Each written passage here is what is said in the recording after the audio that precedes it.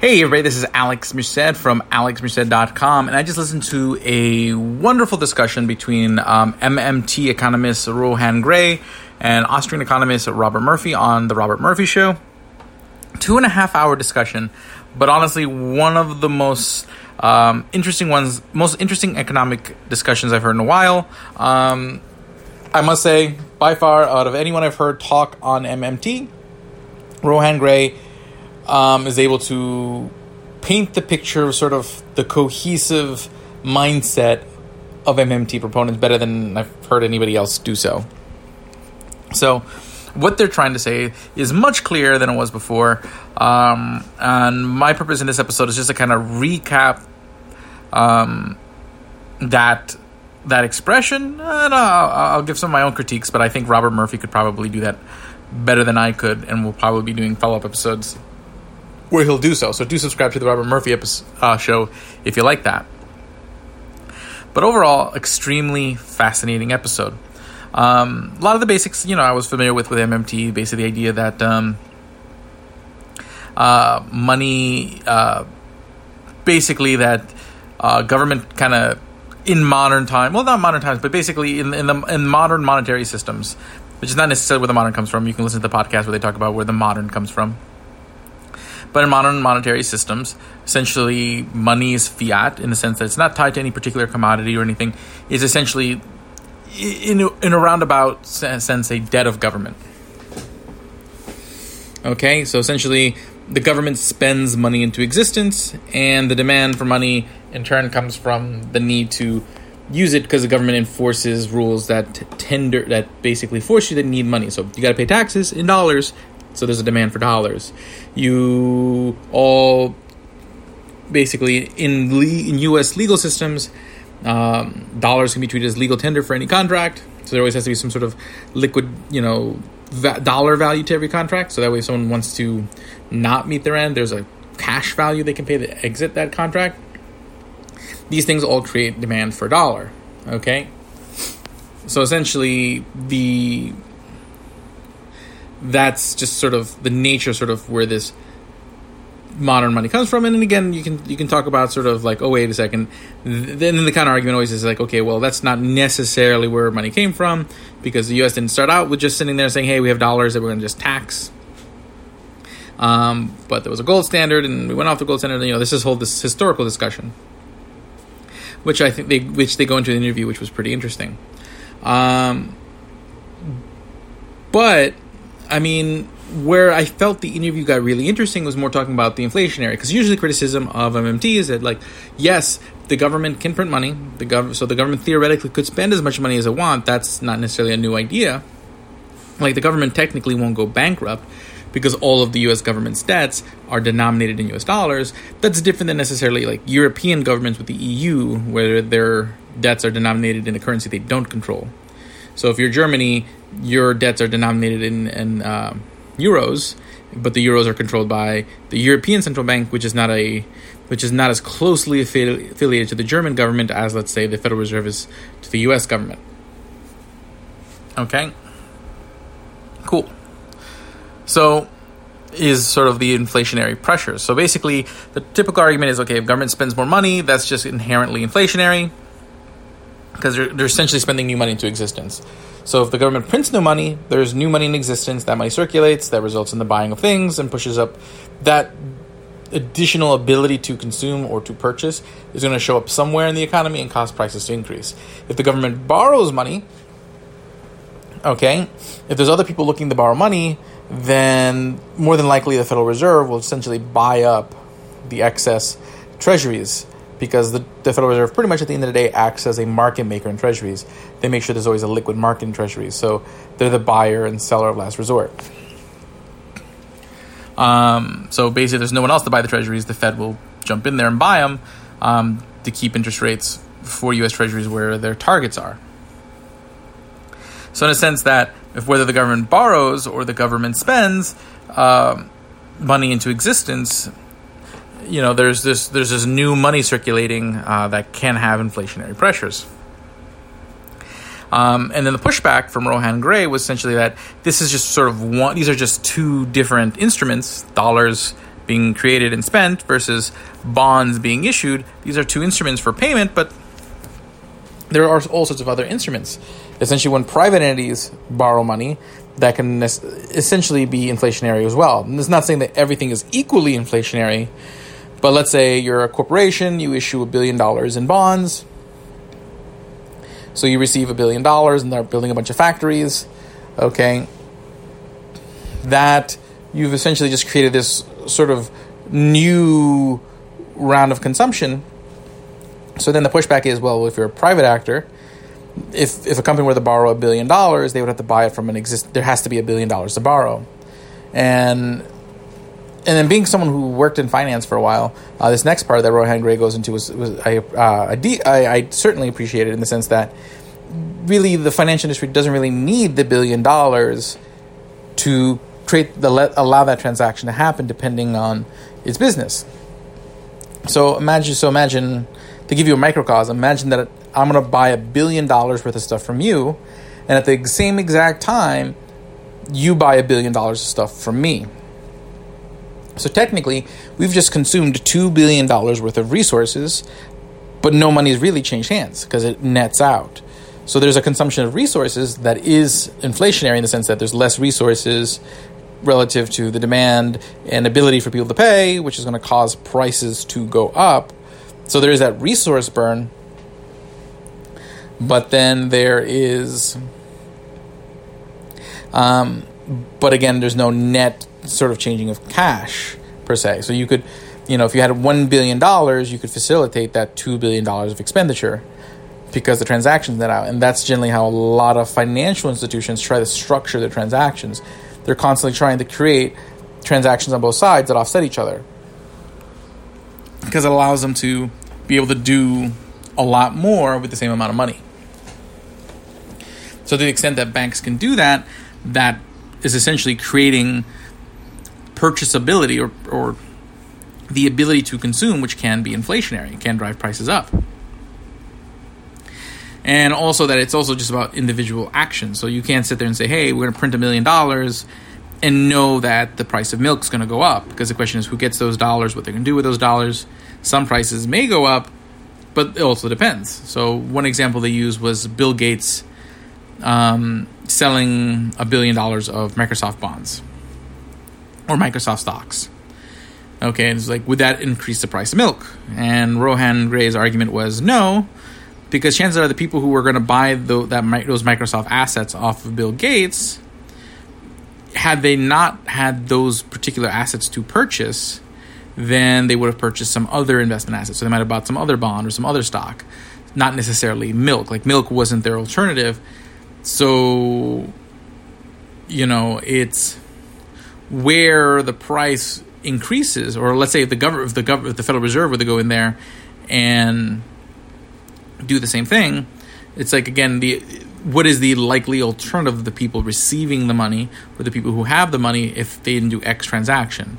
It's not necessarily always consumer goods. So point is like, and again, this gets back to sort of like, what is inflation? And here the conversation was very strictly like inflation referring to sort of increases in the prices of goods. Okay, so when I say inflation for the purposes of this, I'm not getting into sort of like, is inflation an increase in the money supply, or strictly I'm talking about price increases at the moment. So that was all interesting because I've thought about that before too. I've done videos about sort of, how you have to look at money supply geographically, in the sense that because there's so many dollars out there, it doesn't necessarily mean that the money supply of of small little town in Georgia is the same as the money supply in New York, thus kind of explaining sort of the difference in prices between somewhere like New York City, where there's probably a lot of money circulating, so a lot of ability to purchase, versus maybe, some small town somewhere where you don't have as much money circulating, which can affect local price levels. I've also talked about what you buy. I've talked about digital goods in the past where, buying an additional life on Angry Birds doesn't necessarily decrease any actual resources because you're paying Angry Birds either way. So if you're paying all these like microtransaction games, which are getting bigger and bigger and bigger, every time you spend money on those, you're not necessarily lowering the supply of goods or resources. So you can say, hey, you're using electrical power or server space, But technically, those games you can play for free, so you're already using the resource. You're buying something that's unlimited in the free usage of that resource. Okay, you're going to use the server space, you're going to use the bandwidth regardless. Buying the extra life on Angry Birds just allows you to have an extra life on Angry Birds, but you've paid like $1 to do so. So that kind of got me thinking, because again, what that means is that if more people spend their money on digital goods, depending on what kind of digital goods they are and whatnot, that could also dampen inflationary effects, depending on what people's consumption behavior, versus if people were buying like fruits and metals, things that aren't necessarily that are more scarce. So that means hitting that point of consumption where you push upward pressure on prices can get there faster. So there's all these really interesting nuances in the inflation debate. And the reason why that was in there was the point of that discussion was that if you were to just double the money supply tomorrow, you can maybe make an assumption that there'll be some price increases in inflation, but how drastic it will be, how dire it will be, where it will be, these are things you can't predict. And again, this is something that's not necessarily new either. Richard Cantillon, way before even Adam Smith, would talk about sort of these Cantillon effects, where basically you just don't know where the new money is going to go. Okay, so at this point, you're kind of getting into this agreement where, yes, there are inflationary effects, and inflationary effects don't just purely come from government. And this is where we start getting to like Hyman Minsky. In his economic work, he talked a lot about the effect of exogenous money. Now, what's exogenous money?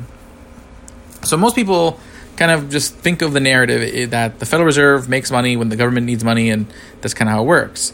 But the Federal Reserve, it kind of goes both ways. Sometimes the banks will just will money into existence, because the way the Federal Reserve works is that banks have to have 10% reserves to meet the reserve requirement, and if they don't have the money to meet it at the end of the day because they lent out too much money, they can borrow it from the Fed, assuming they have the right collateral.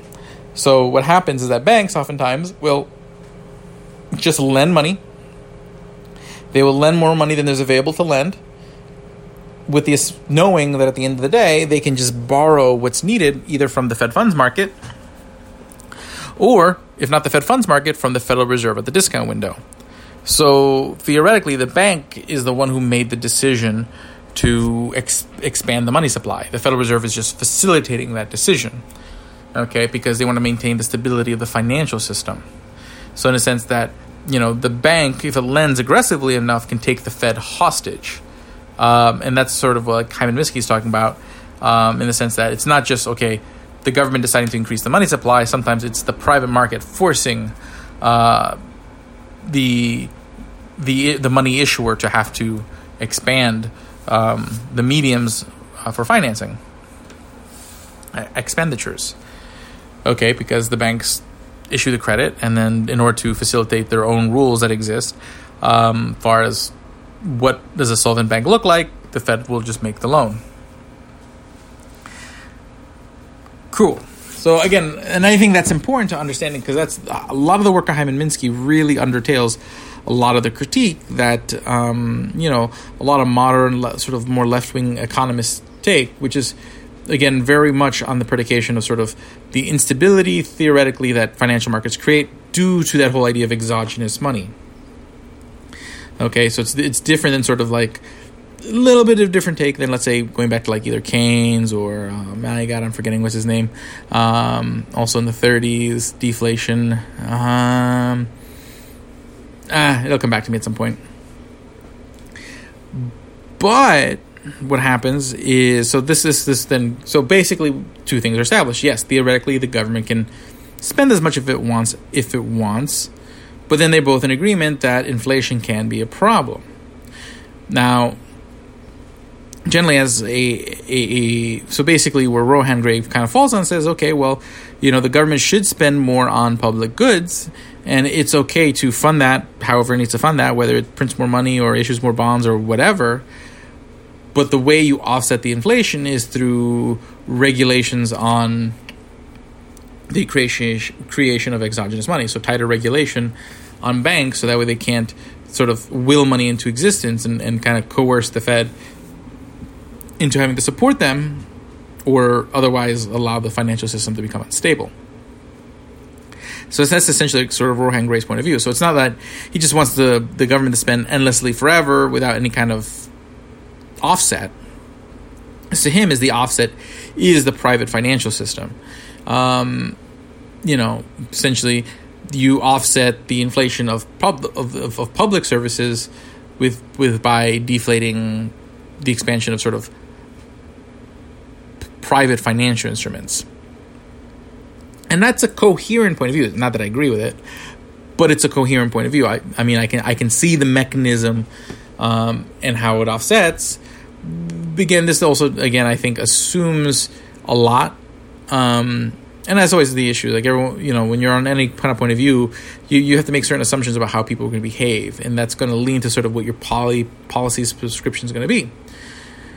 So in this case, you're assuming that government is going to determine what these perfect public services are, implement them perfectly, thus they'll end up yielding, the scale. Because if you had a good healthcare system that was kind of executed with well-meaning people, theoretically there is a lot of value to that in a sense. You could actually have a scale and an economic benefit to it theoretically. It's not implausible to imagine. Okay, but generally as a free market person, my bigger issue is one, lack of markets that would, prevent innovation, but also the fact that government actors oftentimes are either corrupt or they're not necessarily the best people to implement these things. So you don't get the most well-intended implementation or the best implementation just because of the nature of politics. So in that case, while theoretically you can imagine this perfectly executed healthcare system, you can imagine this perfectly educated public education system, et cetera, et cetera, et cetera, that can have benefits. Again, it's not hard to imagine that if you're a small business, that if you don't have to pay money for your healthcare for your employees, or if you're an employee, you don't have to worry about healthcare. You're more freer to jump from job to job to find the job that you want. You can imagine those benefits. But again, the question is what the real cost will be in a realistically, like when you factor in sort of the realistic imperfections of the system, okay? And on top of it is just also, then there's just the moral side of it, like the controls you have to put on people to make such systems work, because you're limiting their alternatives, you're limiting their options, and you're limiting what free people can necessarily do on the other side of the coin. Cool. But essentially Rohan Gray is making an assumption that these things, that you can find the right people to implement these things, and they can be implemented better than not. I'm much more skeptical of that. And just because there are systems across the world that have been able to basically being able to survive, okay, doesn't necessarily mean that the cost has been, truly has offset has been less than the gains. And then also too, there's other factors as far as, other countries and things, they're generally smaller in size. There's a lot of different dynamics that it just makes it hard to kind of compare apples to apples. Okay, creating a healthcare system to something to the size of the United States. And I've done other episodes on healthcare where I get more deep into that. But the point is, like, the issue isn't necessarily the financing. If the U.S. government wanted to finance such a system, it could.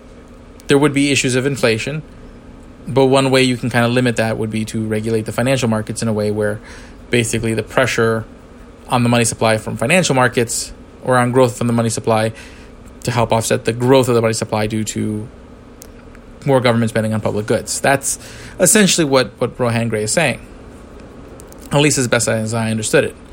But again, it's just saying that people can create their own inflation. Because, think about it. If we create Bitcoin and suddenly people are willing to take Bitcoin for the purchase of things, you are still consuming from the pool of resources, which means there's less resources, but more ability to purchase, because now Bitcoin's an additional medium versus cash, check, other ways of paying for goods and services.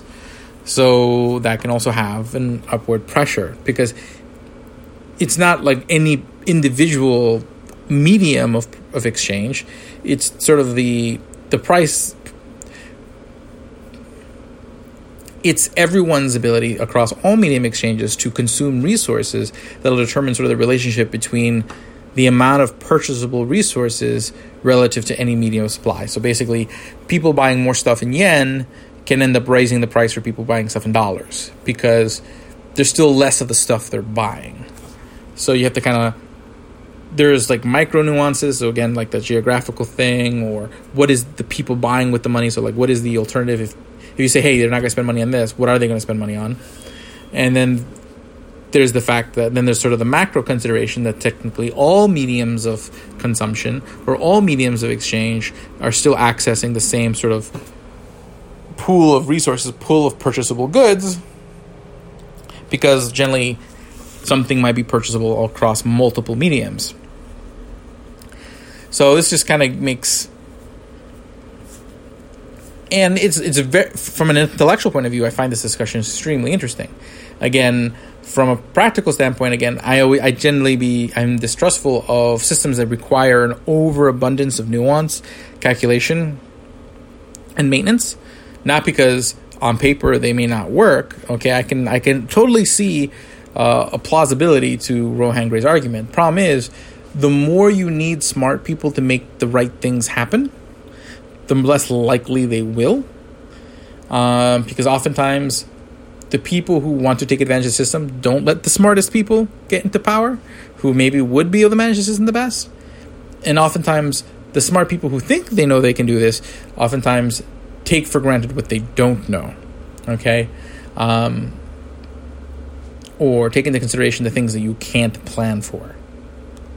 So that, to me, just makes me very skeptical of things that just need too much expertise to execute. I do think there's something to be keeping it simple. Okay? But that's not necessarily a economic argument.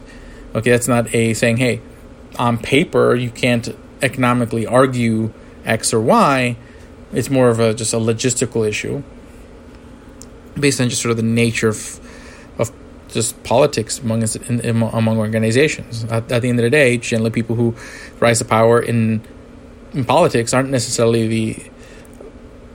the best people. They're the most charismatic people. Sometimes they're people who are just chosen by people who are already in power. Sometimes people who were a hero and loved in one arena, but are not necessarily smart in other arenas. And then these people then end up making decisions about who implements, and it's a stretch for me to believe that something of that scale, even if it was a private organization, would be implemented correctly. Because again, there's just, when you do something of that scale, and I mean, imagine this, government's already kind of corrupt. So if you do something on the scale of a Green New Deal, there's going to be people who want to be on the receiving end of that effort. And there's going to be a huge incentive to figure out how to be on that. So then people start redefining what does it mean to be a green company, or, and suddenly companies that are not necessarily really benefiting anybody are receiving grants, receiving whatever. It's just, it gets corrupted. So in that case, to me, it is safer to put a restraint. But in the same sense, I agree that private financial markets can expand, but it's not necessarily. I still am less skeptical, because at the end of the day, yes, private financial institutions are trying to offset risks. They are trying to be as leveraged and put money to its use as much as possible, because that's literally how they make money. They're still trying to identify productive enterprises. Now, to the extent that they don't, it is because we've outsourced a lot of the risk through bailouts, through monetization of losses. And I agree with Rohan and Bob Murphy that, you need to get government out of sort of taking risk off the table for private actors. Okay, actually, I don't think the government should be really in the business of taking the risk off anyone's table, because I do think pricing of risk is important. And I do think insurance companies when having the incentive to do so, do it pretty well. But yeah, overall interesting discussion. It was just a real fleshed out. It's 2.5 hours. I can't recap everything, but I think this is a good. Hopefully, this whets your appetite to go and listen to the full episode, because I very much enjoyed it. My name is Alex Merced from alexmercedcoder.com. I mean, alexmerced.com. This is not my dev podcast. But you guys have a great day. I'll talk to you guys later.